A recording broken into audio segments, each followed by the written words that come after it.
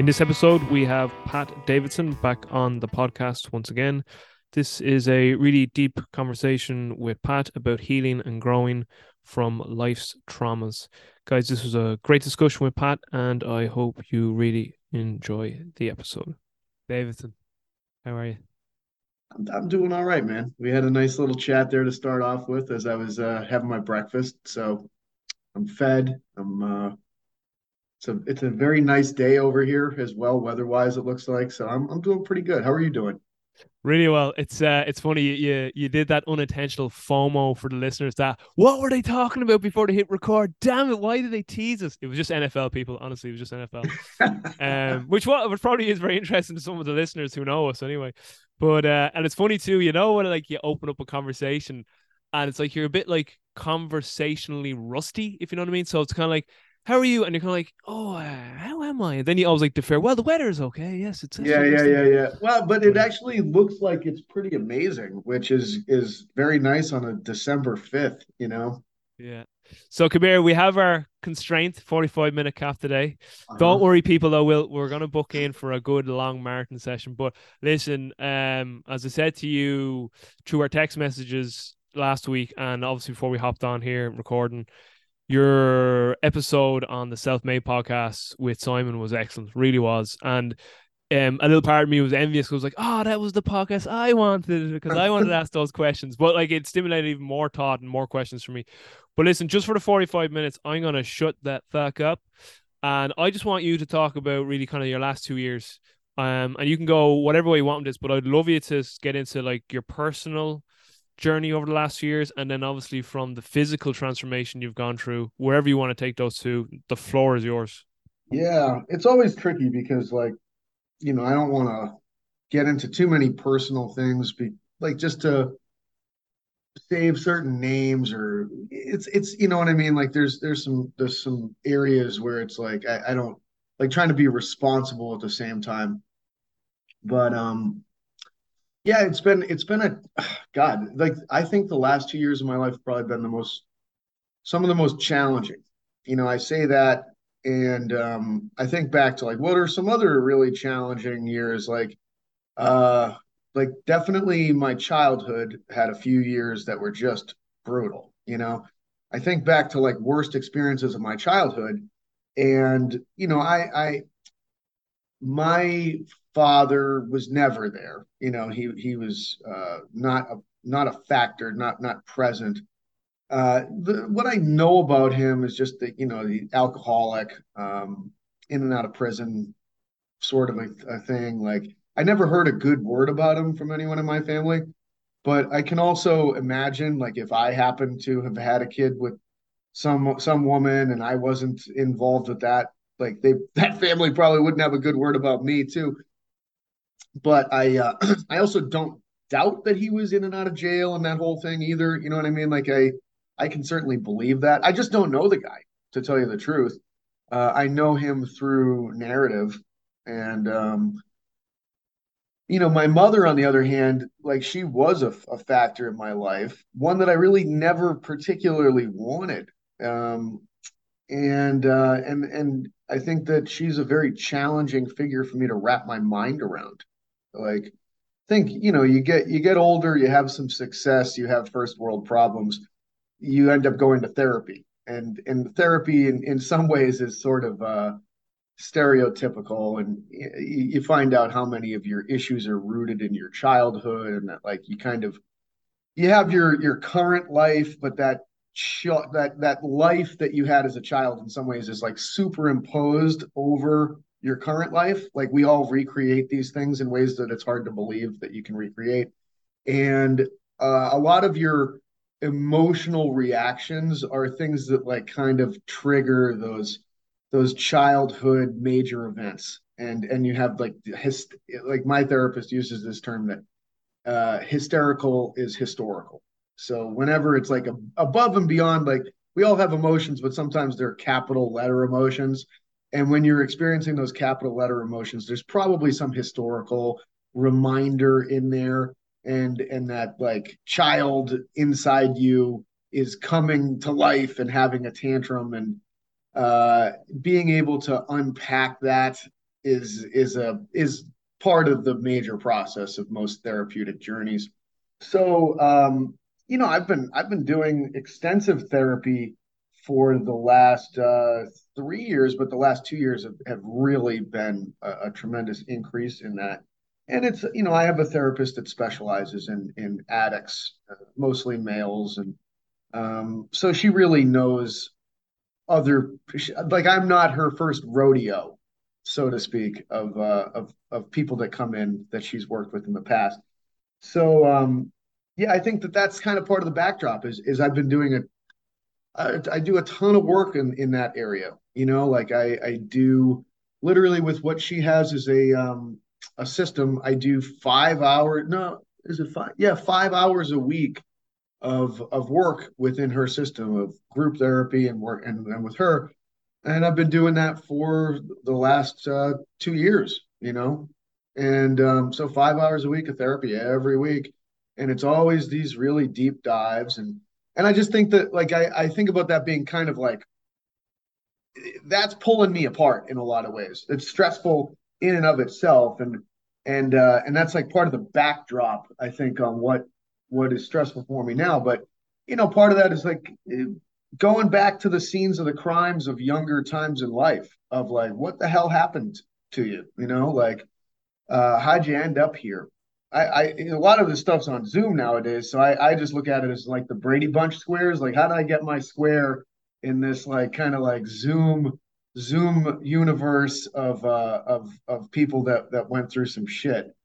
Um, but yeah, I mean, like uh, my mother was a drug addict, alcoholic, and it's funny. Like when I think about memories of her, like we have Christmas coming up, just finished Thanksgiving here in the States, so those are the two big boys for a lot of Americans. And my memories of her, like she's a void in my entire memory of those holidays. Like I can remember pretty much everybody else in my family unit, but I have no recollection of her like involvement with anything.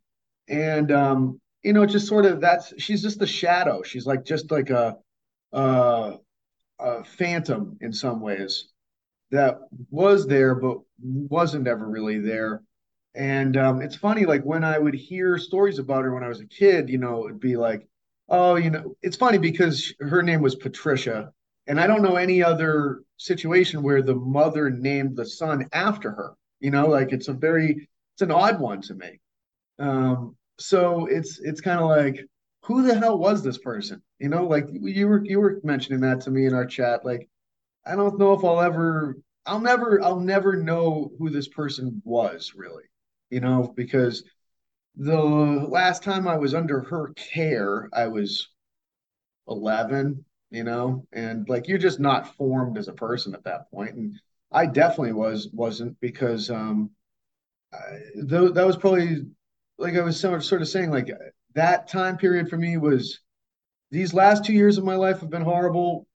That stretch of my life was horrible. If I'm comparing this 2 years right now, like that's a good time to compare it to in terms of how bad things were for me. Um, back then, like sort of like 8 to 11 period, my grandparents primarily raised me. I have very fond memories of them. My grandmother died when I was 8. That's still I would say, the most painful thing for me. That was for me death of a mother. Like she really was my mother. And it's like hard for me to talk about. It really is. Like it really brings me directly to this place where I feel like I get choked up. I feel like I want to cry. It's just a killer. Even, at turning 43, it's almost been 4 decades at this point, and it's still like such a gut punch to think about her death. And when she died, I think it kind of broke my grandfather. He sort of left, but I was then like cast into the care of my mother, who was an active drug addict, active alcoholic.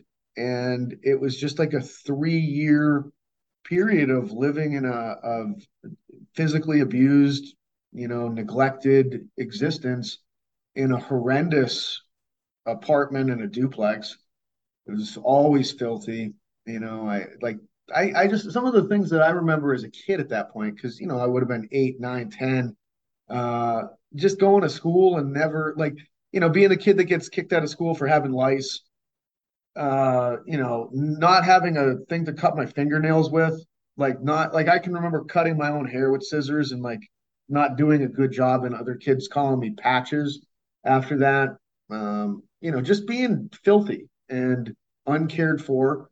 At a certain point, it's funny because I think culturally, like transgender people are okay now, you know what I mean? But in 1989, where in Massachusetts, where I'm from, like it wasn't an okay societal thing, and like first, like it's somehow I think at like an AA meeting or an NA meeting. I used to get dragged to those with my mother a lot, and should meet. That's where kind of her friend group would come from, and she had I guess the right word now is transgender friend, but that person moved in with us. It was a man transitioning to a woman, and that person took care of me for that was the only person that took care of me for a while. Like I remember she would pick me up from school, she would make dinner for me, she would talk to me. My mother never did those kinds of things, and but I knew at that time, like, oh, this person's a freak, you know what I mean, like, and the only feedback I ever got was just like how much of a freak that person was. And yeah, again, culturally, it just 2023-ish that we're turning into now versus 1989, different worlds, man. Like it's not the same thing. So, I think about it like everything related to my mother, shameful. You know what I mean? Like I didn't want other people to know that was my mother. Uh, Even inside my own family, uh, just the narrative about her was just she's a waste. You know what I mean? Like the poor thing just can't take care of herself. She can't do anything. But I don't think the people that were alive at that point, the adults, I don't think they realized the extent of the abuse that I was taking from her. I don't think anyone realized how far she had fallen apart as a person. I just don't think anyone understood. My grandfather kind of moved back at a certain point, and he was there, but he got sick with cancer very, very soon after moving back and was debilitated. And eventually, I had an aunt move to take care of him. And when she took care of him, she had to live in the same area. And I think all of a sudden she saw how bad things were in that household, and she took me out of there. And while my grandfather was dying, she was taking care of me, and it was kind of this back and forth thing. But like I think about the time when he was dying, and he was a very tough dude.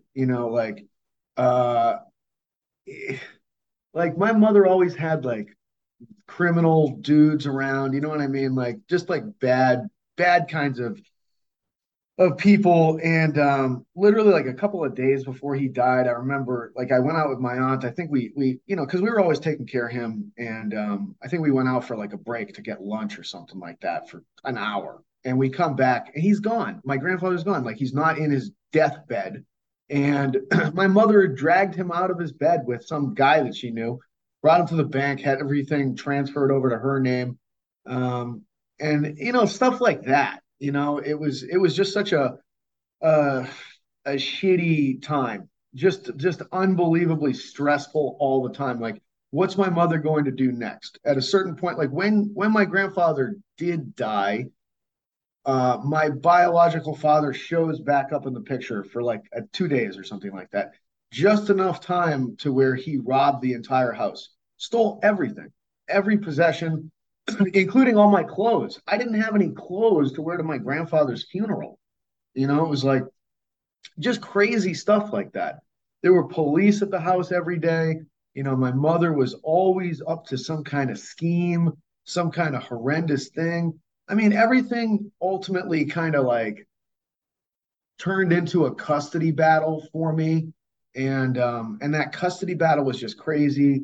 Going to the courts every day, my mother just always doing something with at a certain point, she came up with this crazy scheme of trying to frame my aunt for trafficking heroin and had heroin mailed to her post office box and left this anonymous tip with the DA and my aunt goes to get the mail one day and like gets hit with this DEA raid and arrested. It's on the news, the whole thing. And like eventually this all kind of came undone and like it was a very simplistic, stupid plot by a drug addict who left some obvious trails, and my mother got figured out and arrested for having done that. But this was like a daily thing. Like I'm highlighting some of the big hitters, but it was just like a household of absolute you know chaos at that point in time. And I don't feel like I ever got a chance to actually mourn for my parents, like my grandfather and my grandmother. Like because it was survival. It was literally survival with worrying about these threats of, criminal types of people always being around. Is the house going to get robbed? What are the cops showing up today? What direction are the cops going to be pulled in by whatever's going on? Um, just like horrendous stuff like that. So I think about that as just like this really nightmarish situation, and that's kind of what I compare my last 2 years to stress wise, And I also have other periods of time where I was an active drug addict, and like I've smoked crack, I've done a ton of cocaine, none of my drug addiction stuff was pretty. It wasn't glamorous. It wasn't like people going out to nightclubs in Manhattan or LA or something like that.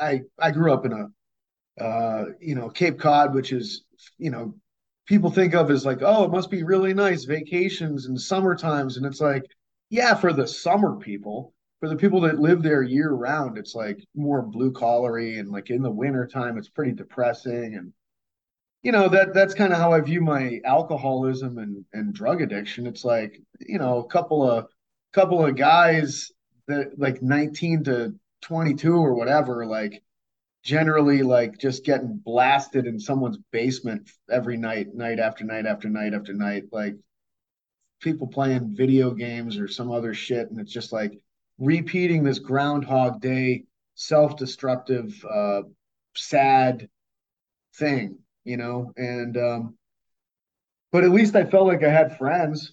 I didn't feel so alone. In some ways, the few people that I routinely just abused my brain with, they were always there, you know. And yeah, so I've definitely screwed a lot of things up in my life these last couple of years because I think about like what I compare the last couple of years to those years of destruction, mayhem, sadness, confusion, and I do think it's really interesting how it is possible to recreate childhood in the least expected ways. And I was a terrible husband. Um, I got involved in situations that I think are really low tier from a character standpoint over the last few years. I ended up kind of leaving a place that I've never been happy in a workplace before, but I actually really was at Hype Gym. Like when that started up, I was really happy there. I felt like it was just a really good group. Like in its heyday, it was really amazing. And I'm sure I have a lot to do with the souring of that experience, but the experience soured, and it like it ended for me over a very unexpected thing involving like client, like feeling as though a few of my clients went to someone in a way that I didn't feel was appropriate, and I kind of made an ultimatum like, hey, either these clients stop coming here or I'm gone.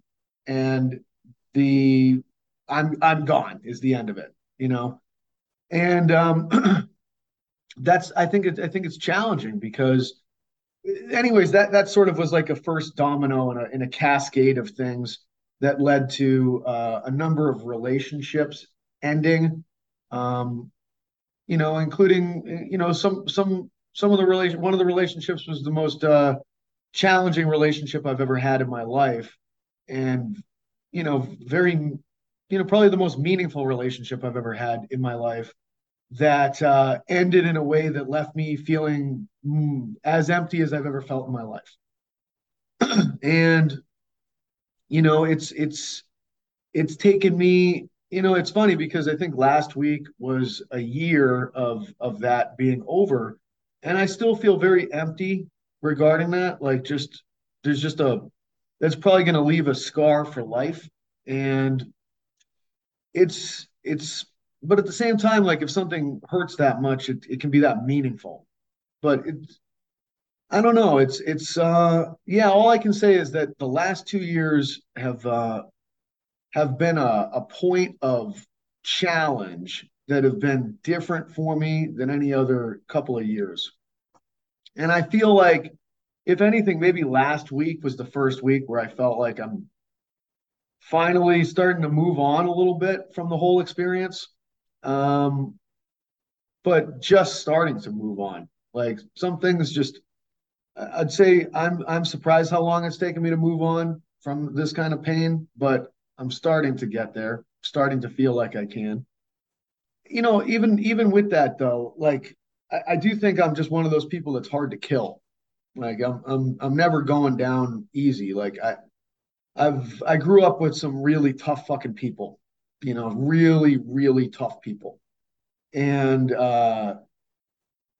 I've survived things that are difficult to survive. And I've marched forward in life no matter what. And I've done that over the last couple of years too. I think all I knew over the last couple of years was almost like, get to your next training session, train hard, eat your next meal, make it the appropriate numbers. Do that 5 times a day, food wise. Make sure every set you're locked in for and you execute it the way it's supposed to be executed. Cry yourself to sleep, wake up the next day, do it again, do it again, do it again, do it again. Even if I don't want to, I'm not mentally there, I'm not motivated, I'm not passionate about it. It's just, do it because you said you were going to do it. That's it. That's it. Show up and do it. It doesn't matter what you feel like. It doesn't matter what it looks like. Do it, do it, do it.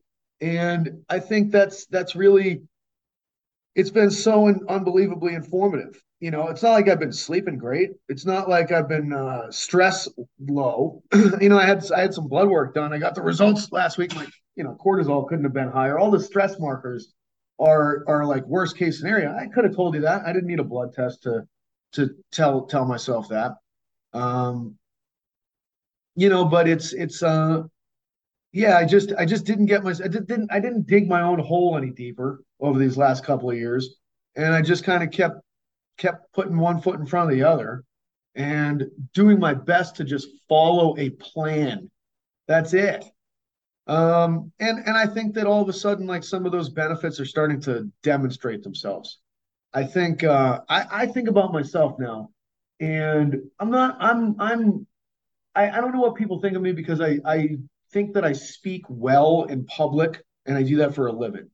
But I'm not good with speaking up to other people necessarily that are close to me in relationships and telling them what's going on with me.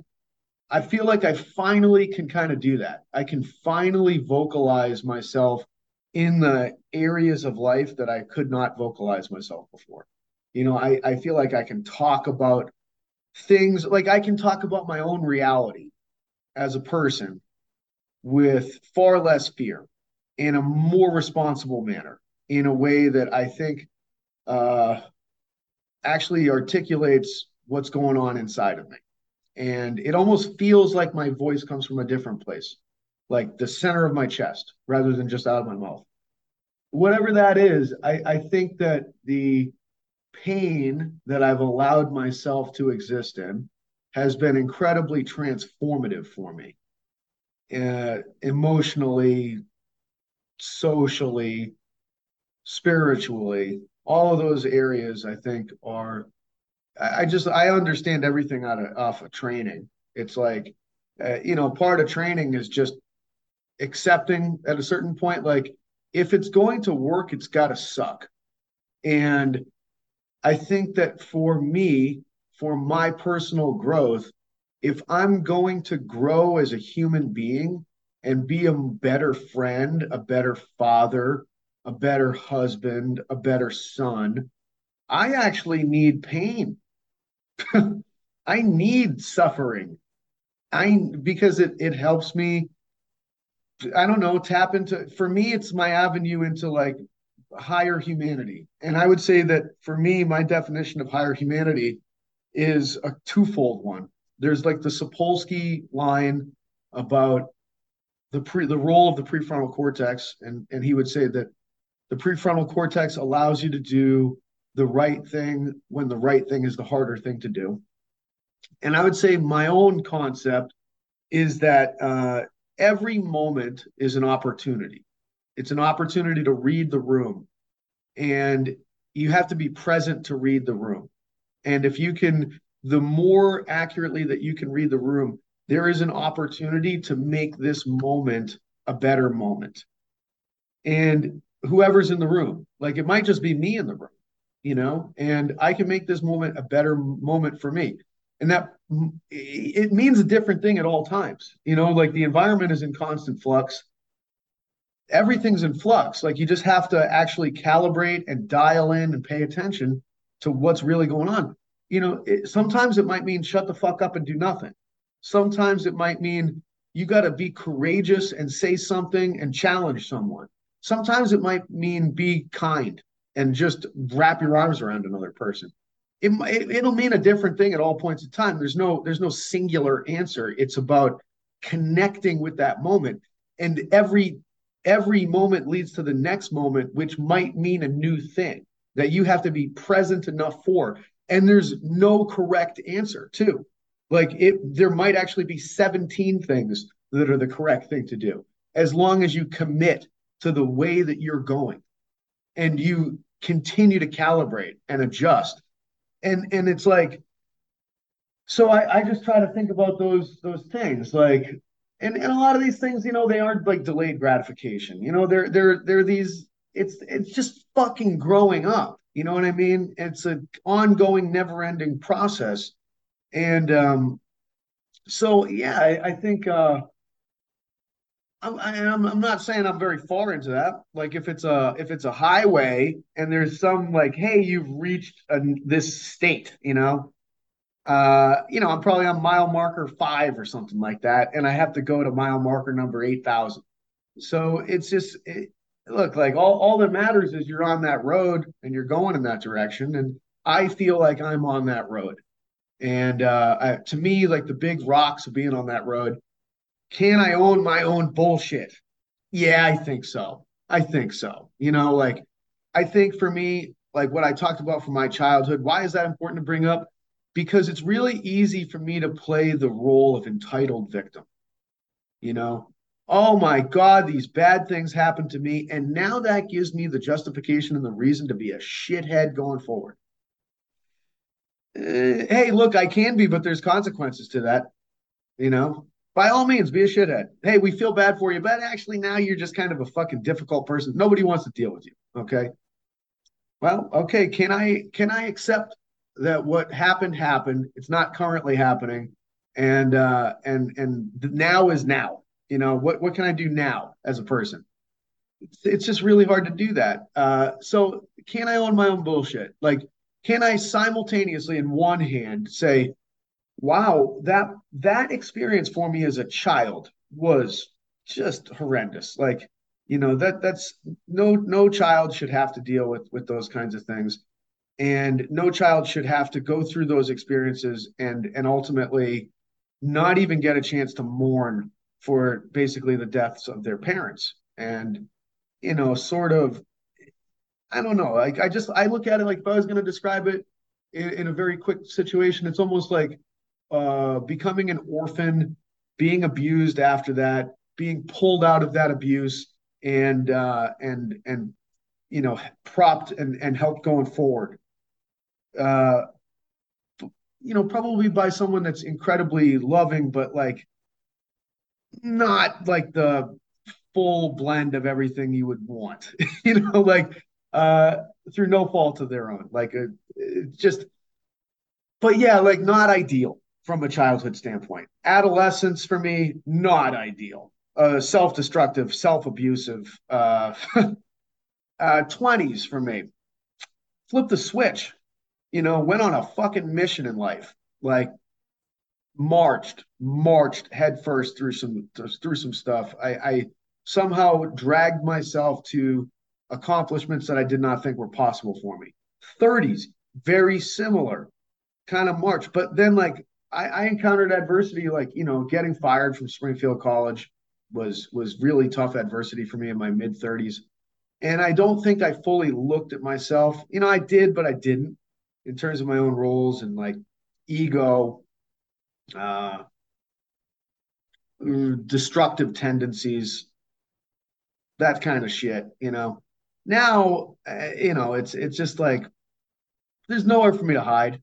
In some ways, I left Springfield College. I just kind of kept working. I kind of fell into my workaholism, and nowadays there's no point. You know what I mean? It's almost like a punishment of having been successful. Like I haven't had to work as much, but that's just meant I have to sit with myself in my own poop soup of the kinds of mental constructs. I look at my own mind in some ways as like a straight jacket. I live inside my own straight jacket. I have my own prison where I can go into very negative loops of resentments and uh, victim shit. You know what I mean? Like, oh, this person did this to me. This person's bad. And it's like all historical. It's like the voices of my family, kind of like the way that they would talk about my parents. And it's been great because I've had like a full year of like just living with that mentally, like a mental loop, but not being able to do anything about it. It's almost like I gave myself a prison sentence of you're not going to be that busy. You have to sit in your own head. You get to work out. Like it was almost self-imposed prison when I really think about it. Like you're going to be by yourself in a small box. You get to work out every day. You get your 5 meals. You're going to wash, rinse, and repeat that day over and over and over. And you're going to think about all the people that you feel like did injustices to you to the point where you feel like you're going to go crazy. And this is me having a conversation with myself right now. You know what I mean? And and you're going to do that over and over again. And eventually, what I have found is my mind burns out on that, and it gets sick of that. And it's like, buddy, do you not even realize like what you're doing here? Like, you're your own judge, jury, warden, like guard. You locked yourself up, you threw away the key, and you're just struggling against the same thing over and over again. The only way to escape this prison is to not fight it. But for me, I don't know how to not fight. It's just it's a tricky thing. So I don't know how much. And again, like I'm trying to be respectful and not necessarily use people's names or like nobody else. Like this is my own shit. Like I can accept that, and nobody else needs to get dragged into my shit. Everybody's got their own shit. So it's it's been long story long, painful couple of years, painful for me. Uh, but accepting some really difficult things about myself in my own actions, my own insecurities, my own bullshit. And I feel like of recent times, like I'm just glad I didn't, like I said, dig it any deeper, cause any more problems in my own life or other people's lives. And I do feel like I'm emerging. It's just hard for me to believe it took a full year of my basically had to keep myself on a jail prison's term for a year, self-imposed prison for a year. And I feel like it is just an emergence from that at this point in time. But like a lot of people that go to prison, you might look pretty good after it if you just eat the same meals and lift weights and train hard. And because that's what I did. Like, what's the secret to me? Kind of like, I feel like probably being at my physical best going to 43, man. uh, like my main focus is working out and eating. That's it. Like it's kind of been like, it's been my escape. So I've been able to. I'm not fucking around. You know what I mean? It's like I have everything's very quantitatively guided, and I have like almost 100% compliance with the quantitative guidelines. Like I basically when it if I choose fat loss diet, the RP app that I use will spit out exactly the numbers, and I eat exactly the numbers. Exactly. It's not like a little above, a little beyond. It's just like to the gram. In terms of training, like I sell the program that I do. It makes me very adherent. I have not missed a training session. I haven't missed a set in like a year base. I think I missed 3 sets last December because I had one of the worst stomach bugs I've ever had after Christmas. And I'm still angry about those few sets that I missed, you know? So it's 100% compliance, 100% adherence to nutrition and training. And the kinds of training that I've done have been fucking crazy shit. You know what I mean? Like the volume, there's nothing it's almost like there's nothing normal about it.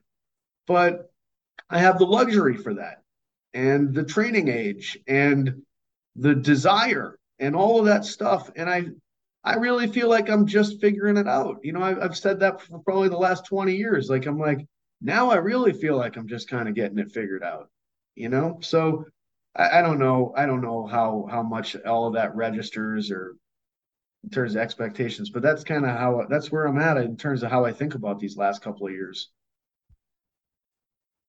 Well, firstly, thanks so much for sharing all that.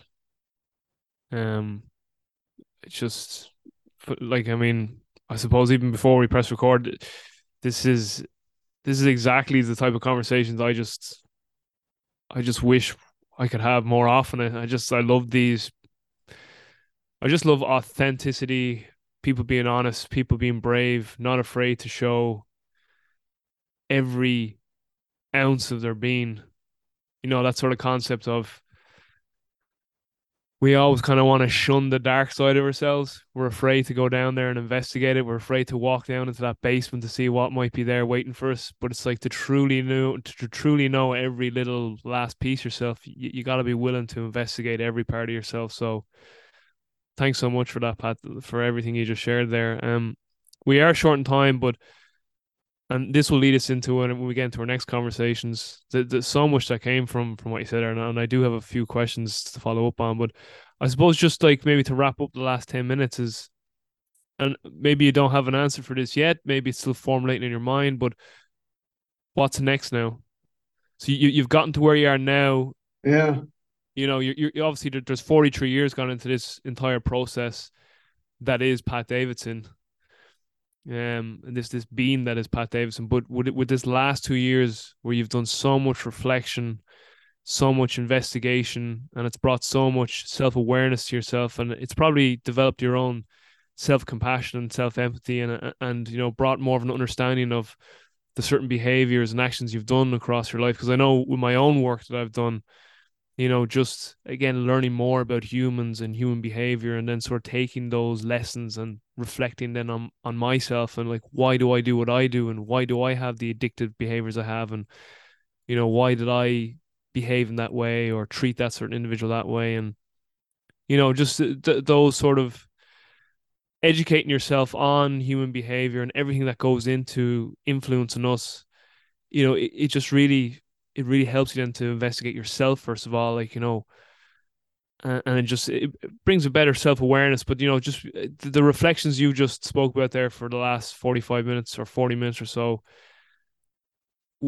like taking all of that now and where you are right now today, what are your hopes going forward? Well, look, I don't know if I've ever talked about this, but I got this theory on Stephen King's book It, and I think that it's his version of talking about dealing with addiction. To me, the clown is the addiction module that can exist inside of you. And where does it come from? You know what I mean? Like, well, it probably goes back generations, unknown, and it can take whatever form you could ever possibly imagine. Just think of whatever is really horrifying.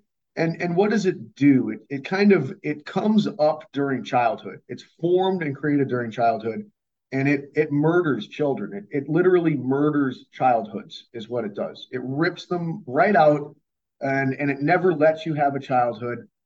But then it usually goes dormant during a lot of your adolescent years and maybe even your early 20s or something like that, as you're struggling to make yourself into your place in society. But it didn't go away. It always comes back, and it starts to creep back into your life, and then it takes its grip on you again. And if you're ever going to move past it, you have to go back to the scene of the crime. You have to. You have to return to the times and places of your childhood.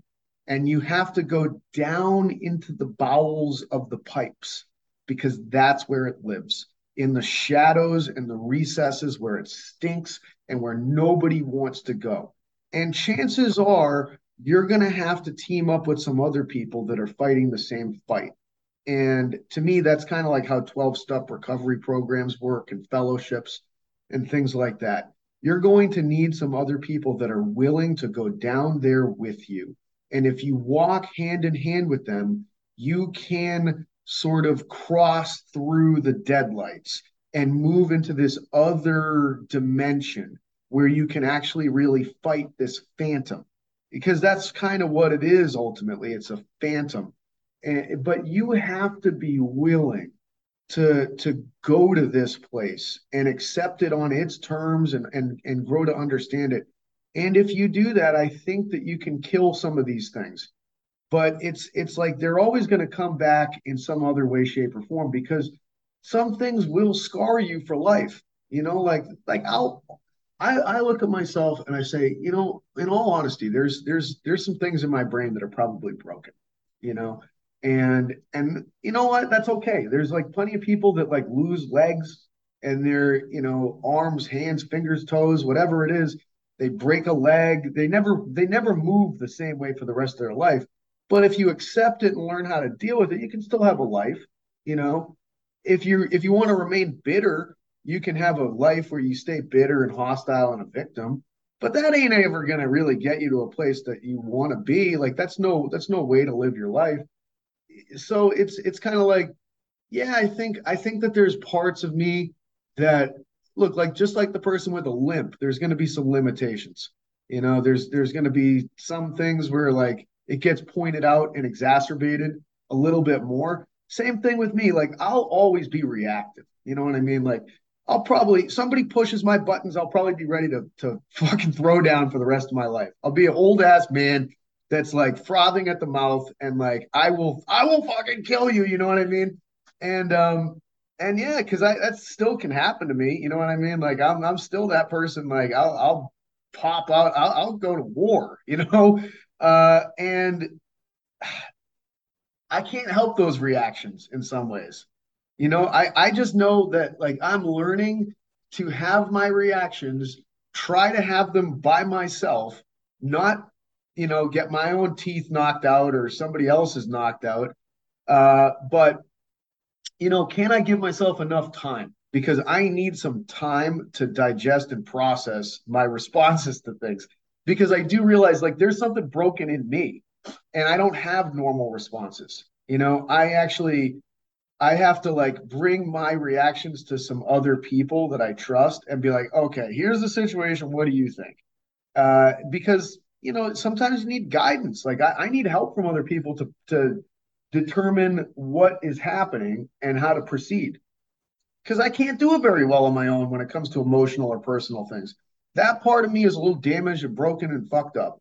So as long as I don't start, because here's the thing, I'm really successful in some areas of my life, and I can start to think this is the story of Socrates and the Oracle. Just because I'm good in these areas doesn't mean I'm good in every area. Like I'm I am subpar when it comes to emotional responses and reactions. I am a hothead. And I am also someone that needs certain kinds of validation, external validation to feel good about myself. And I probably will be like that forever. But as long as I can pause, the pause is what breaks things up. Like, okay, I recognize my own signs and symptoms. It's like a diabetic that realizes that they're like kind of low blood sugar at a certain point. Like, I'm beginning to recognize my own signs and symptoms. Like, I can feel a part of my chest respond now to situations. And that's where I'm like, okay, all right, walk yourself back, guy. Don't do anything. Sometimes I can do that, other times I can't. There's other times it literally feels like I leave my own body and I'm watching this fucking animal, like, and I can't stop him. You know what I mean? Like, it's just happening. And it's a crazy, to close, like, there's some feelings that I'm comfortable with. I'm comfortable with rage and anger. I'm comfortable with those things because they make me feel like I'm in control of the situation. Like, now I can impact the situation and I can steer it in the direction that I want it to go to. Problem with that is, again, I'm broken. And my decisions about the directionality of situations is oftentimes really questionable at best. Okay. The feelings that I don't like are accepting, letting things go, not taking control, sadness, like powerlessness. Those are the feelings I hate. Okay. But oftentimes, when I allow those feelings to actually run their course and be the thing that, like, I just step back, take my hands off, and I allow a situation to play itself out and I'm patient, that usually is when things actually are better outcomes for me in life. But I mean, let's say that happened 0% of the time 3 years ago. Now it happens 15% of the time. You know, hopefully 3 years from now, it happens 30% of the time, and on and on and on like that. So again, I don't, you can probably surmise all of these things with leaving behind maladaptive childishness and actually growing the F up and being a man about life. That really to me is like such a topic that could get unpacked in 25 different ways. What does it mean to be a man? You know, and I feel like it's not a lot of the movie images. It's not like the leading role in a hero film or something like that. It's the real life shit of that is very different. It's very, very different. But I think that probably brings us to our time cap here. And as we talked about, sometimes constraints are a beautiful thing. Oh, well, it definitely led to a phenomenal, phenomenal podcast today. Just one little thing to touch on there. Yeah, I've read an awful lot on trauma this year, a number of books. The Body Keeps Score by Basil Vanderklok, great book. I read What Happened to You by Dr. Bruce Perry that he did in conjunction with Oprah Winfrey, another phenomenal book on trauma. Read the Trauma of Everyday Life by Dr. Mark Epstein, which I found was a phenomenal book about how he incorporates Buddhism into his practice. He's a psychiatrist in New York City, actually.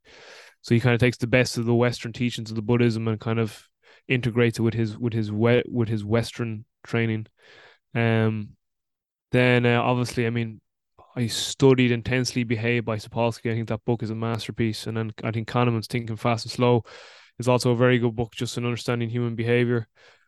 Um, and just the reason I bring that up is, and I think polyvagal theory is another phenomenal resource. And Porges is just understanding that whole social engagement system and versus the fight or flight system versus the free system. But kind of what you've touched on there is, and I think you're aware of this and understand this too, is that behaviors that were so crucial for our survival at one part of our life, they're maladaptive then at other parts of our life. And because those survival strategies are just so strong from a plasticity standpoint in our brain, that's why it is so hard to get away from them. So in your case, being reactive, being almost alpha, being almost, you know, just in that survival dog eat dog, I gotta, I gotta just fight here. I gotta earn my keep. Like that was a very, very important adaptation for you to survive at a younger age. It was crucial.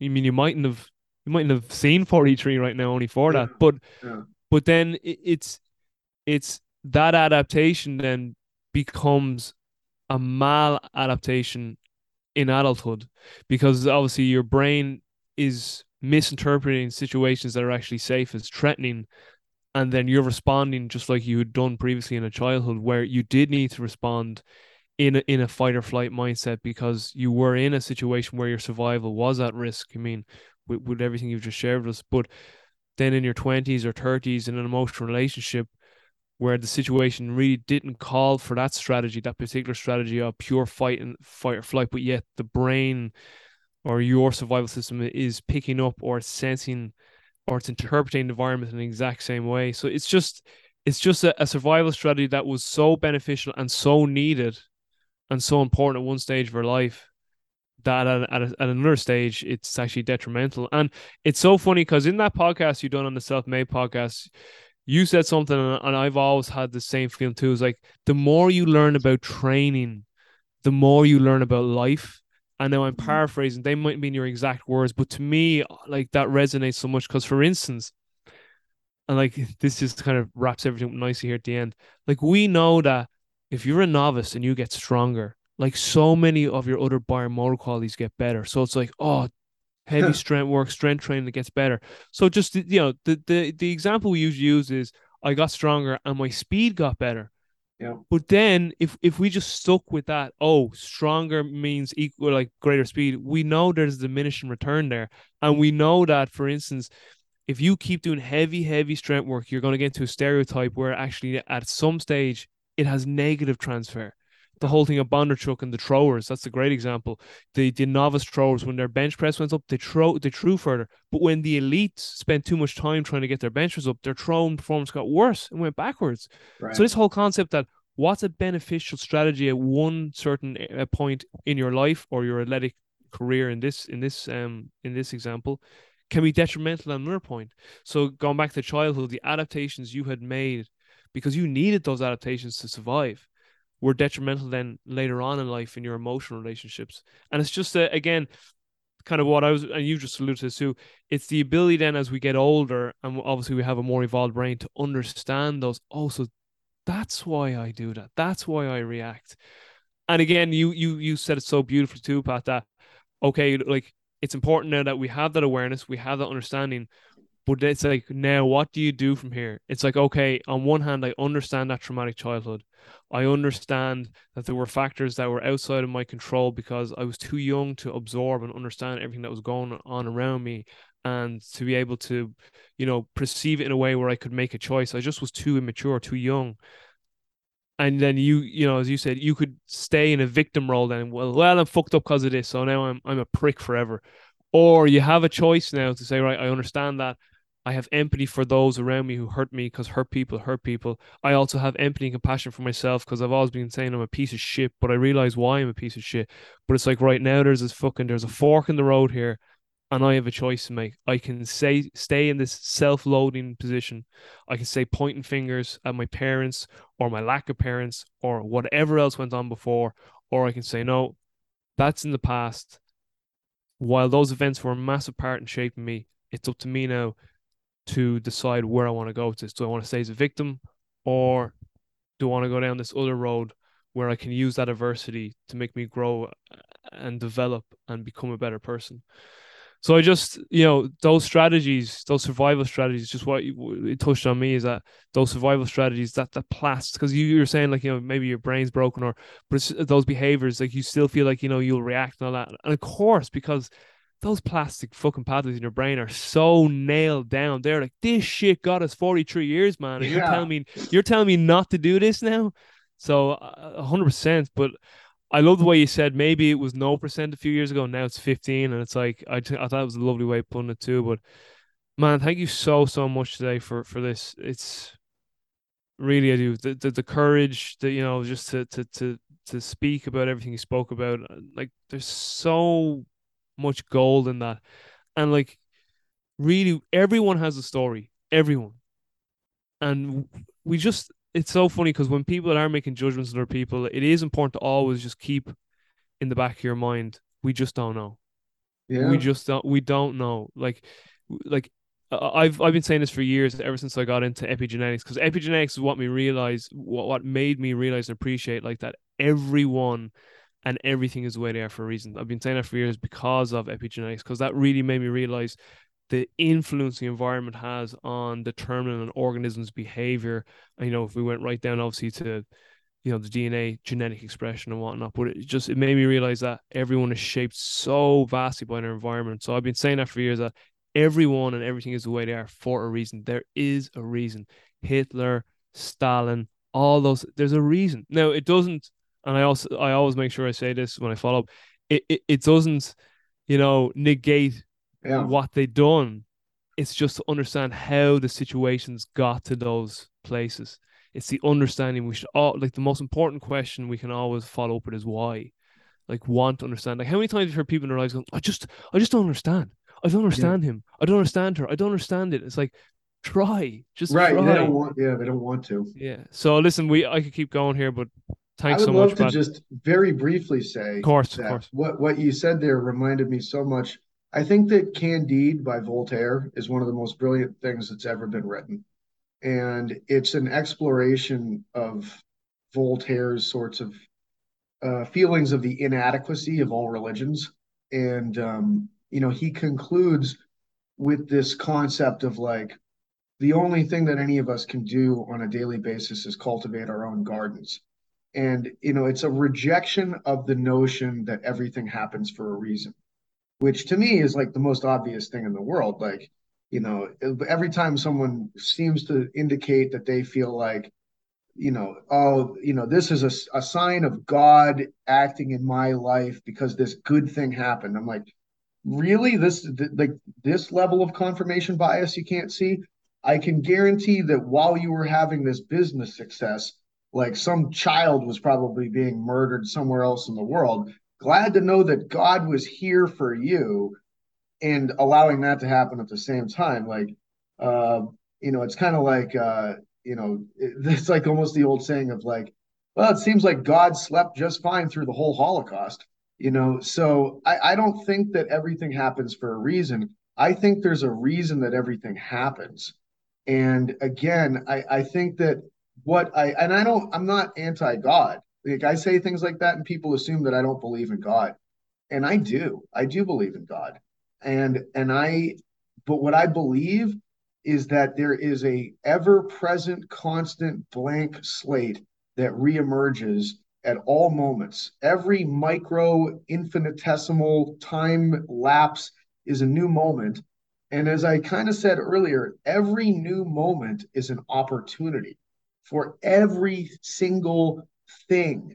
And it's an opportunity to make that choice of, are you going to remain unconscious and perpetuate whatever has been happening before in a patterned manner?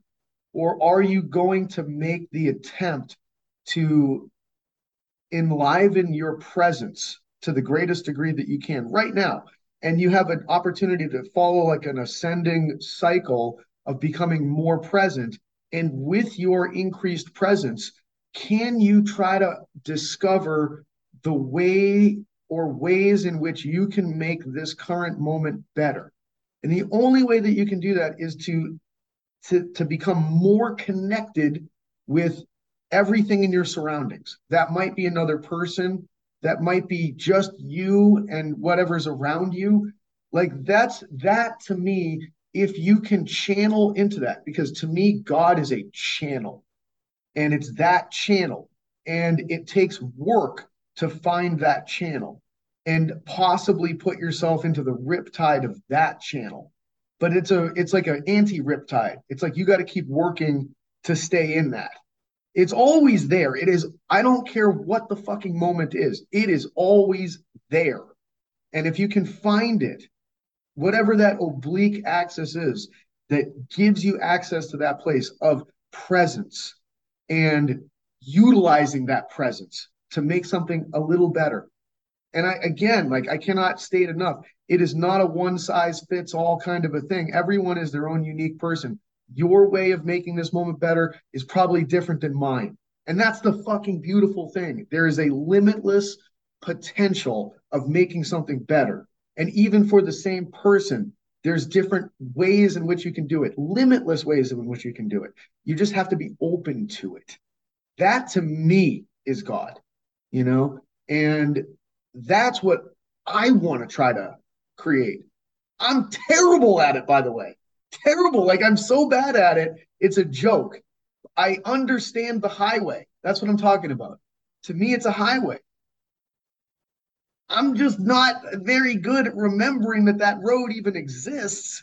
And then even when I know it exists, I'm a little afraid to drive on it. And even when I drive on it, it's like I got a bit of a broken vehicle with like a clunky wheel, and the suspension system sucks, and it's got about 5 horsepower. So, but I know that I like, hey, I can probably clean up the vehicle and ultimately make it a little bit stronger over time with some work. Oh man, there's so much. There's so much. There's a next time we speak, I will touch on that the whole God concept together, because it just, and I know I use this word a lot and people may roll their eyes because I always say this word, but it's because I love this word. But there's so much you just said right there that resonates so much with me, because there's a gentleman called Joseph Shilton Pierce, and he's passed now. He passed in 2016, but he was a beautiful man, and he wrote so many great books on child development and spiritual development and the concept of God. And he speaks so much about creativity, and he would speak about this concept that God basically is the creative and we humans are the creator, and we work in this dualistic relationship. So his whole concept too is that, just like you said, that basically to him, like, God is this like just unconditional, this everlasting, just omnipresent, unlimited potential. And he's kind of like, everything that has ever been created and ever will be created is already out there. It's already in creation.